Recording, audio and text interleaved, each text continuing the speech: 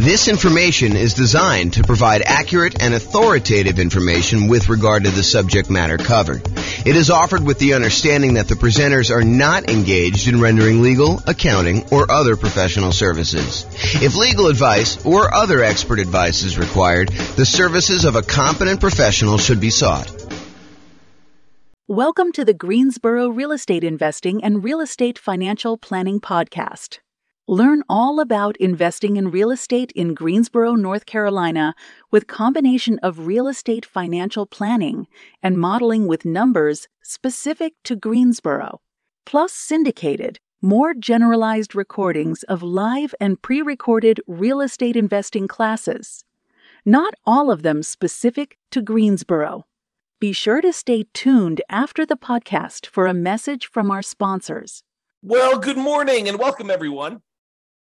This is your host, James Orr, with a really cool class. This is a class about all of the nothing down financing options for real estate investors. A class I think many of you are looking forward to.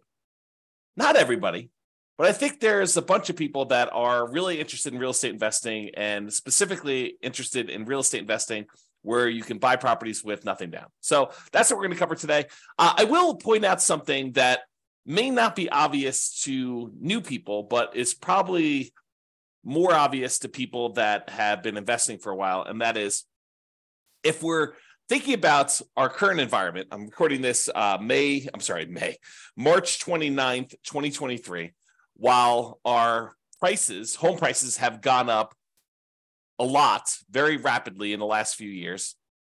They're sort of stalling out a little bit, depending on which market you are. It's a little bit of a split personality market going on, depending on whether you're East Coast, West Coast. But in general, property prices are up a lot, and they're stalling out a little bit now. But also interest rates are up a lot, and rents are up, but not quite up enough to counteract the significant increase in price and the significant increase in interest rates. So cash flow is really challenging for a lot of folks in a lot of markets right now. That is the overwhelming number of complaints I'm seeing online when I talk to people and when I look at people, what they're writing. So one of the things that we talk about a lot is, how do you improve cash flow? How do you actually maximize the income you're getting on property and minimize the expenses you're getting on property? And I will tell you that doing nothing down financing for real estate investors is sort of counter in a lot of ways, not exclusively, but in many, many, many ways. Trying to put minimal amount down in order to acquire rental property is going to be pushing against you trying to optimize for cash flow. Now, that may or may not be problematic for you achieving whatever goal you're trying to achieve as a real estate investor, because depending on what you're trying to do by buying the rental property, it may be totally fine for you to be buying properties that have not amazing cash flow, as long as you're not putting much in the deal, as an example. Not necessarily that's the only way to do it.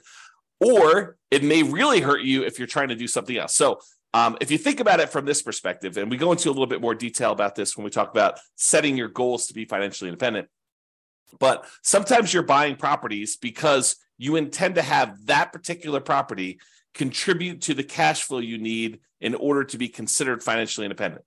In order to be financially independent, a lot of times we need to have income coming in from all of our assets, whether that's real estate or stocks or bonds or whatever else you've got your money invested in, to have some safe withdrawal rate, plus all the kind of passive income stuff like pensions, annuities, and Social Security. The sum of all of those things, cash flow from properties, your invested assets times your safe withdrawal rate, and then all three of those passive income sources, all of those need to add up and combine in order to overcome your expenses. So if you're buying properties with the intention of the cash flow from them to actually help you become financially independent, then making sure that you have positive cash flow and as strong a positive cash flow as possible, kind of like the best bang for your buck, the money you put into the deal to get the best cash flow. Although maybe sometimes you're willing to de-risk by doing some things that aren't optimal from a return on investment standpoint, but they're optimal in a kind of like conservative, reduced risk safety standpoint. But a lot of times we'll take this money and we will go ahead and buy properties that are going to contribute to improving cash flow. Now, that's great if you're trying to do that particular strategy, if you're trying to use the properties in order to generate the cash flow. However, not everyone is doing that. And so it's important to realize what your goal is. Sometimes we're buying properties as like a rocket booster to kind of grow as an asset, not necessarily cash flow, but grow in value so that we can take the proceeds from that and then use that eventually to convert it to some type of income producing or pay off other properties that we have. So in other words, let's think of it this way. Sometimes you're buying properties in order to get the cash flow. That's kind of option A. Option B is you buy a property that doesn't have amazing cash flow, but that you know has got significant equity growth opportunities and some other aspects to it, like debt pay down or something like that, where you're growing your portfolio very rapidly. Then 1, 2, 3, 4, 5 years from now, you're going to take the equity you've acquired in that particular property. You're going to then liquidate that property and use the proceeds to maybe pay off the other properties you have to really improve cash flow on those. Or maybe you're going to take that and use it as a down payment to buy something that will cash flow a lot better at that point. Or maybe you're going to take that money and actually invest it in stocks or bonds or whatever it is and use your safe withdrawal rate in order to do that. Or maybe you're going to take the money and you're going to buy annuities to kind of de-risk in that way. So there are different options you do. And if you remember, although you may not have seen this before, although those that have will kind of remember. So when we think about the returns we're getting by buying real estate, a lot of times the return on equity actually goes down. It decreases over time so that the return you're getting really early on when you buy a deal is massive usually. And that's usually the highest you're getting. And then that return, if you hold it for 1, 2, 3, 4, 5 years, it actually starts to decline pretty rapidly and your return goes down. So sometimes we're taking properties that we're buying with these really high returns early on, then we're using those as kind of like rocket boosters in order to then pay off other properties. A really common version of this strategy is in the Creating Wealth book by Robert Allen. He talks about buying 2 properties a year for 20 years, and then at the end of that 20 years, taking half of the properties, selling them off, and using the proceeds to pay off the first 10 properties that you bought so that you then have 10 free and clear properties, but you had to buy 20 in order to get there. And if you're trying to do the strategy like that, then buying properties with nothing down can really help you get to that end goal. Not necessarily that those properties are going to be cash flowing amazingly, because that's the opposition you have, but that's the idea. Okay, so now that I've gone off on a crazy tangent early on, let's get right into the nothing down financing options for real estate investors, and we'll cover what they are. All right, so here they are. Here are the nothing down financing options for real estate investors. The first one is the entire creative financing family of options. And I'm going to go over what those are here in the next slide, not into like excruciating detail, but I will go over what they are so that you're familiar with which ones there are and kind of maybe a comment or two on whether they're likely to be nothing down. But the idea is that when you're going out and you're talking to a seller, in a lot of cases, some type of seller with motivation, they're motivated in order to sell their property, you are negotiating the terms of some type of creative financing strategy. Whether you go to a seller and you get owner financing, or you go to a seller and you take over existing debt by buying a property subject to or wrapping their existing loan, or you negotiate a lease option with the seller who's having a hard time selling a property, so you're leasing it from them with the option to buy it later. The terms you negotiate with that particular seller are completely wide open. There are no set standards by like the traditional lending institutions saying you can or cannot do this. Now, some of them there are, like loan assumption. It's going to be hard for you to do that. But for all the creative options, which we'll go over here in a second, because you're negotiating directly with the seller, those can all be nothing down. Now, I will tell you that they can be nothing down, but you're more likely to see them as some down. Sometimes a little bit down, sometimes a lot down. It's really what you're willing to do will determine how many deals you can do. For example, let's say you go to a seller and the seller says, okay, I'm okay with your creative financing stuff, but I need a little bit of money up front. I need $10,000 or $20,000 or $50,000 or $100,000 in order to do this deal. And the deal is really, really, really good. But if you're saying I only will do deals that have nothing down, you may have to walk away from that particular deal, even though it would be otherwise a good deal and would require a little bit of money down. Okay. Now, there may be another seller that's like, sure, I'll do nothing down. It doesn't matter to me at all. And you could do those. But I think you'll find more deals and a wider variety of deals. And sometimes I could argue better deals if you're willing to put a little bit down. Okay. All right. So that's creative financing. Private money and hard money. A lot of people just interchange these. I actually think of them as different. So private money, in my mind, is a lender is someone who is not in the business normally of lending money. And the most common example I use is grandma. You're at Thanksgiving dinner. You're telling grandma that you are doing this real estate thing. You're investing in some properties, and maybe you're flipping properties, and you're going to this hard money lender, and the hard money lender is charging you, 15% and 2 points. So they're charging you 2 percentage points of the loan in order to initiate the loan, and they're charging you 15% interest for the 6 months or 8 months or 12 months or whatever that you have the loan out there for.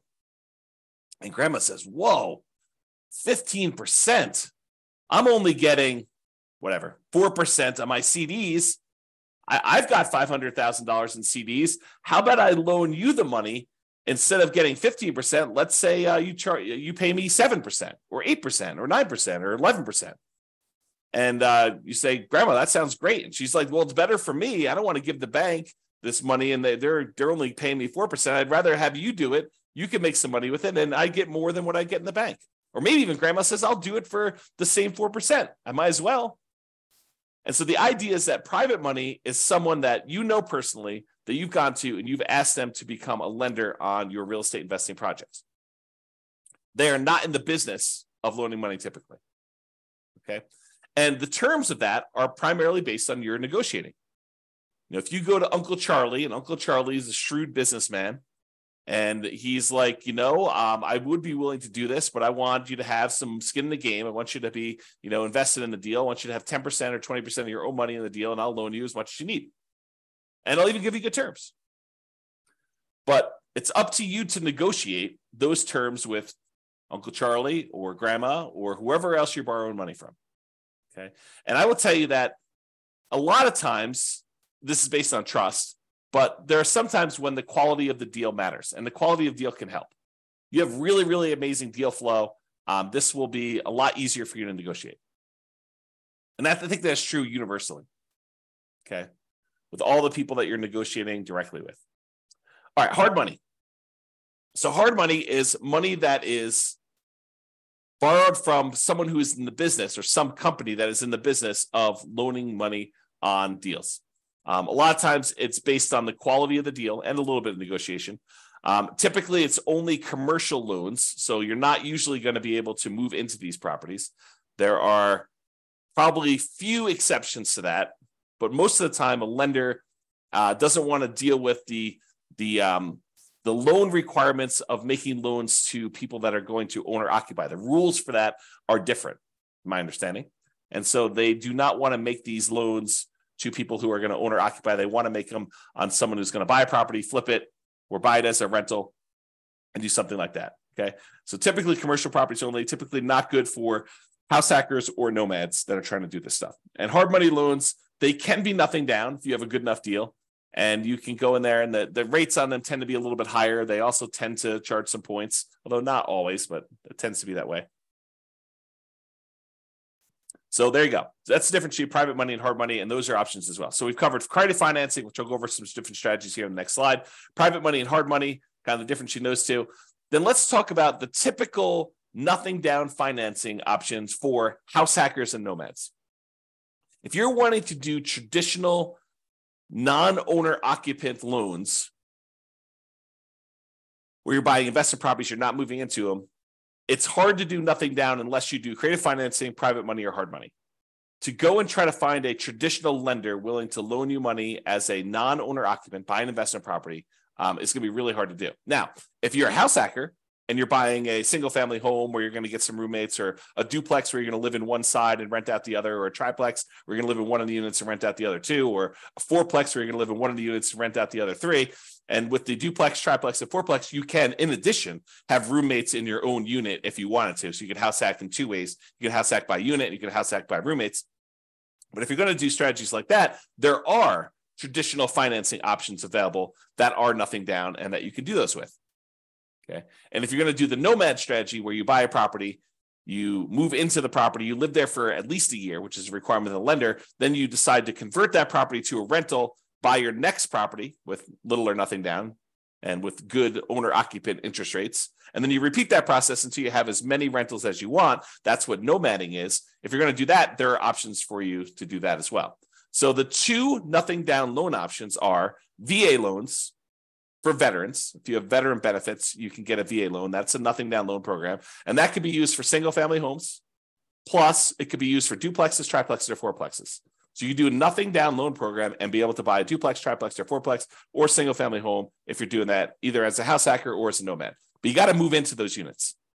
You cannot buy a non-owner occupant property with a VA loan. You have to move in. Okay. And the other nothing down loan option that house hackers and nomads can use are USDA loans. USDA loans are typically for rural properties. So you're probably not going to be able to use this inside the city. These are going to be properties on the outskirts of town, in areas that have relatively low populations, and you might have to be living outside of your main marketplace in order to be able to acquire these and buy those properties. And they're only for single family homes. So you can't use those to buy duplex, triplex, or fourplex. It's only going to be a single family home for the USDA. So for veterans, for VA loans, you have to be a veteran. That's kind of like the restriction. For USDA loans, you have to have a property that's in a rural area. So they're kind of limited in what they can do. It's not like you can universally apply these to any property that you want to do. Okay. And in addition, I'll add that there may be a local bank in your marketplace that I'm just unaware of, but occasionally we see these, or a local bank that is willing to do a nothing down owner occupant loan. I've never seen them do a nothing down investor loan, but nothing down owner occupant loan. I've occasionally seen a local credit union or a bank offer a nothing down loan program for you to be able to do that. So it may be worth you searching locally for your credit unions and local kind of like community type banks in order to see if you can find deals like that. Okay. All right. So what I'm going to do is now we're going to go over the creative financing options, just kind of explain to you what those are and whether or not I think that they are likely to be nothing down type deals. And then we'll go over a little bit more detail about the VA loans and the USDA loans, which are the two primary ones that we're going to do. And then we'll finish up. Okay. So creative financing.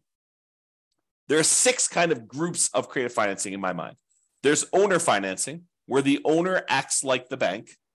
They're the ones providing the financing. And in order for it to be owner financing, in my mind, it has to be free and clear. So the owner must own the property and not have any mortgage on it themselves in order for it to be owner financing. If they have a mortgage on it, it has to be wrap financing, where they're going to wrap their underlying type of loan. Okay.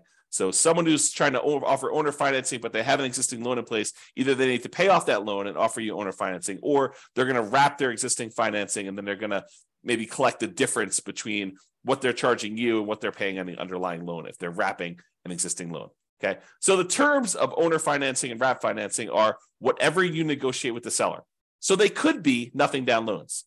Now, in order to find an owner financing deal or wrap financing deal, in most cases, you're going to have to do either a lot of labor or you're going to need to pay some money in marketing in order to have these deals come to you. So what I usually call the poor marketing methods or the lazy marketing methods. So either you're poor and you're willing to invest your time instead of money in order to find the deals. So a lot of manual labor to do this, or you're doing the lazy method where you're willing to spend some money in order to have deals come to you. So those are kind of like the 2 groups to do that. And one way costs money, the other way doesn't. So if you're really looking for, nothing down, may not really be nothing down. It may be no down payment, but you still have to pay money in order to do it. Okay, so owner financing, wrap financing, you're negotiating directly with the seller. So they technically can be nothing down loans, all negotiated though. You're more likely, in my opinion, to find deals where you will put a little bit of money into these. The chance of them being nothing down is relatively small. It's not like, 90% of these are nothing down. That's not been my experience. Maybe it'll be yours. So there you go. All right, next one is loan assumption. Loan assumption is when you're formally going to the bank and you are taking responsibility and formally assuming the loan from the seller. For example, they have an FHA loan and the FHA loan has really good terms on it. You're going to be moving into the property. And so you go to the bank and you say, look, I'd like to formally assume this FHA loan. They say, great, fill out this paperwork. Maybe there, maybe not. There's a fee involved. And you take over their really low interest rate on the loan themselves. Now, in most cases, especially when prices have been going up rapidly since they got their assumable loan, the FHA loan is an example, they're going to have a bunch of equity in the property. How do you deal with the equity? So a lot of times it's not going to be nothing down if you're going in and doing a loan assumption. Now, if they don't have any equity, if they just got the loan and you're formally assuming it, then they may not have much equity at all or no equity. And so in some of those cases, it may be nothing down. Okay, so loan assumption can go both ways, but I think most of those are you're going to find where someone got a loan a few years ago, especially the last few years, where the property prices have gone up very rapidly and they don't have, or they do have a lot of equity. And so you're going to have to negotiate for how that equity will work out. And a lot of times that will mean you putting some money down, giving it to the seller to kind of do that deal. Okay. All right. So that's the first thing: owner financing, RAF financing, and then loan assumption. Loan assumption is you're formally assuming loan. Then there's the whole rent to own, lease option, lease purchase family, where you're leasing the property for a period of time or renting the property for a period of time, either way you want to use it. And then you're actually either getting an option to buy the property or a purchase contract in order to purchase the property for ideally some pre-agreed upon price at some pre-agreed upon point in the future, or a period of time that you have the option to do so. Okay. And so those, they could be nothing down. You could go and negotiate and find a seller who's motivated, who's like, look, I can't afford my payments anymore. I will go ahead and step in and start making your payments for you on your particular loan. Or on your particular property, maybe it's rent or lease. And the seller may say, yeah, I'm motivated enough. I will do that with nothing down.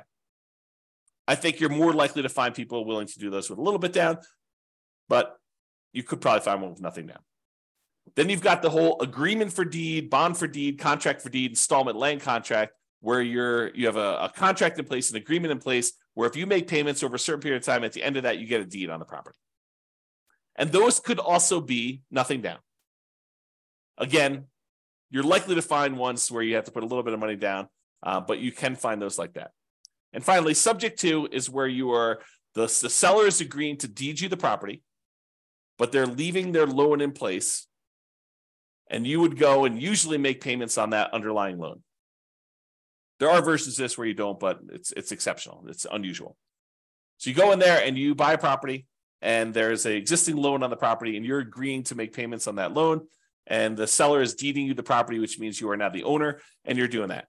And I think those, you can find those where you have nothing down situations as well. Although I think you're likely to find some where, especially in our current marketplace, where they have some equity and they'd expect to see a little bit of money.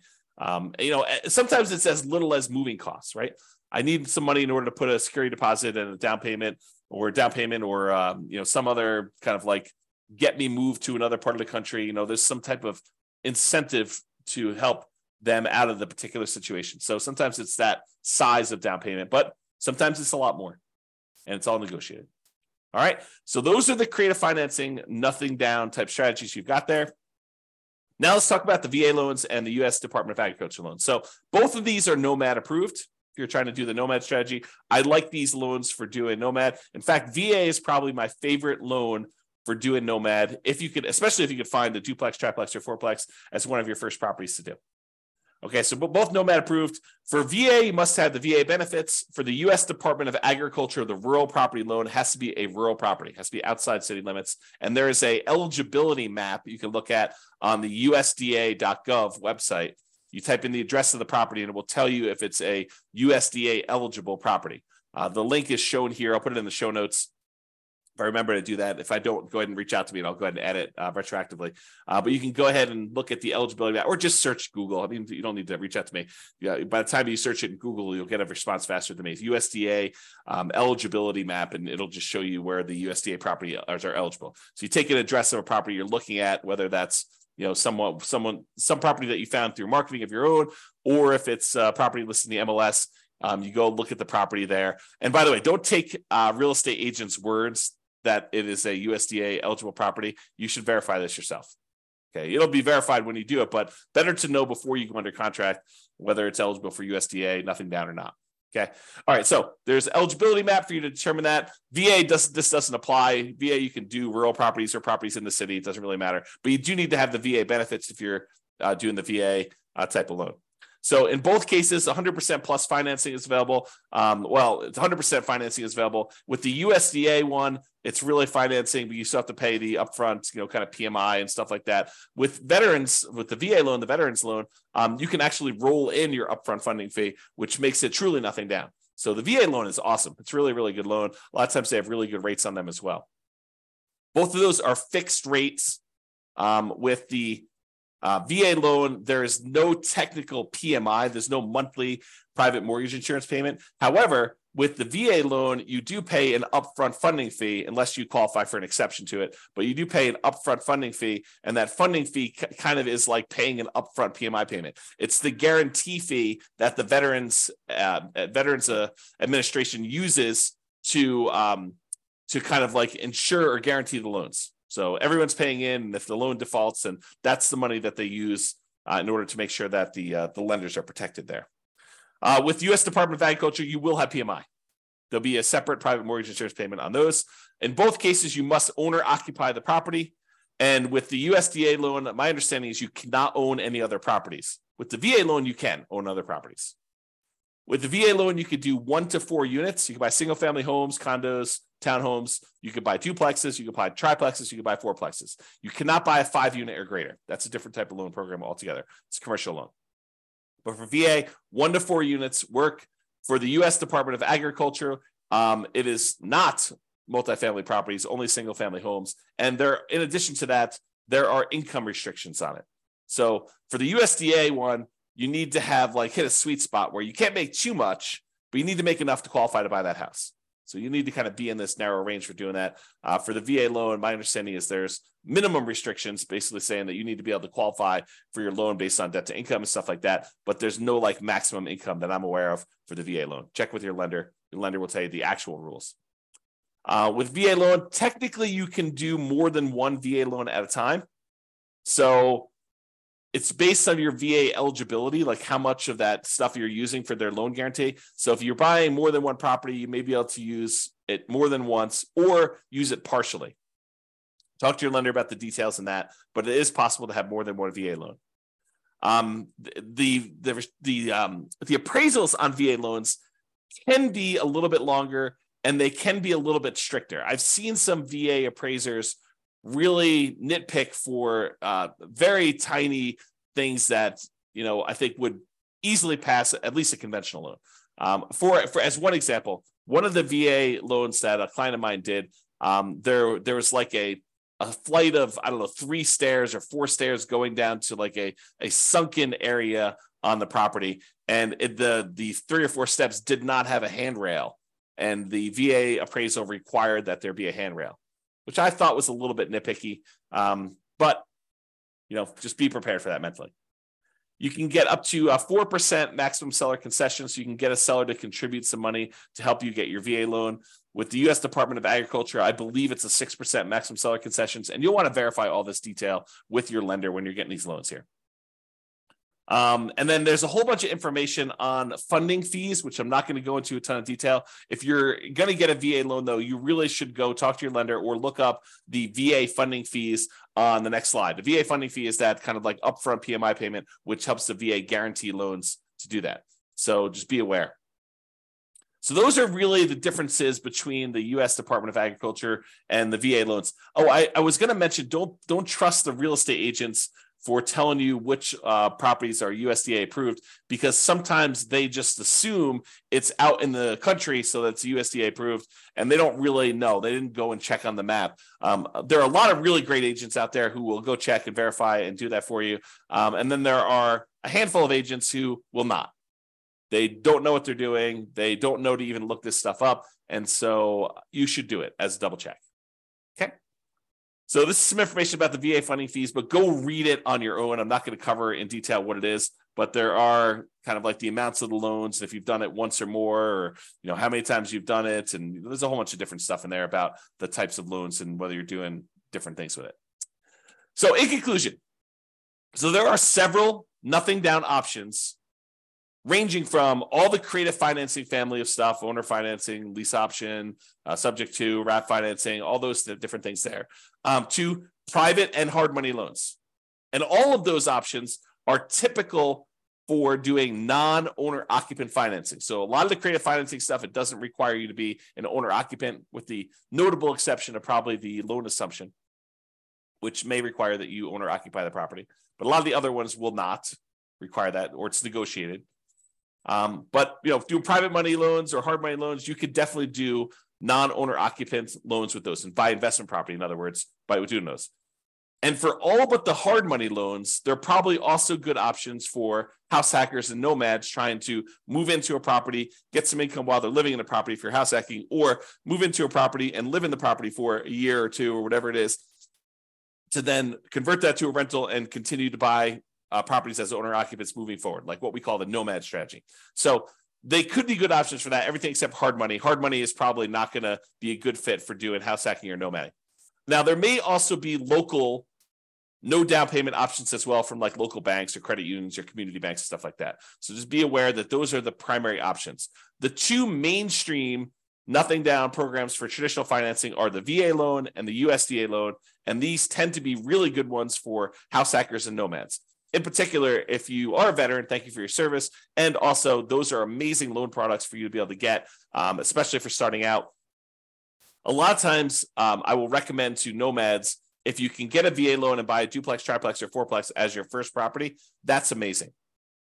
Now, if it's going to take you 2 years to find a property where that would work for you and you can get the loan and be able to qualify for the property and be able to actually close on it, it may be better for you to buy a different property first. But if you could buy one because your marketplace has a bunch of duplex, triplex, and fourplexes kind of sitting around there, our local marketplace where I live do not. So it's really, really hard to find these. In a lot of cases, it would be better for you to get started and not wait for your VA benefits to be able to do those. Just go buy a single family home if that works for you. But if you can do it, it's really, really good if you could buy a duplex, triplex, and fourplex first with a VA loan. So that's all I got for you. Hope you enjoyed this class on nothing down options for real estate investors. This has been James Orr. Hope you have a great day. Bye-bye for now. With home prices up, mortgage interest rates up, and rents up, but not quite enough to counteract the higher prices and interest rates, cash flow on rental properties in Greensboro is harder than ever. Book a call with the Real Estate Financial Planner to apply our proprietary 88 strategies to improve cash flow on your rentals. See the show notes for a link to schedule your call and improve your cash flow today. If you're a real estate agent, lender, or professional in Greensboro that wants to help our real estate investor listeners, consider reaching out to learn about collaboration opportunities with this podcast. We'd love to add more value to our listeners by having you assist our investors buy, sell, and finance their real estate investments. See the show notes to schedule a call to discuss collaboration opportunities.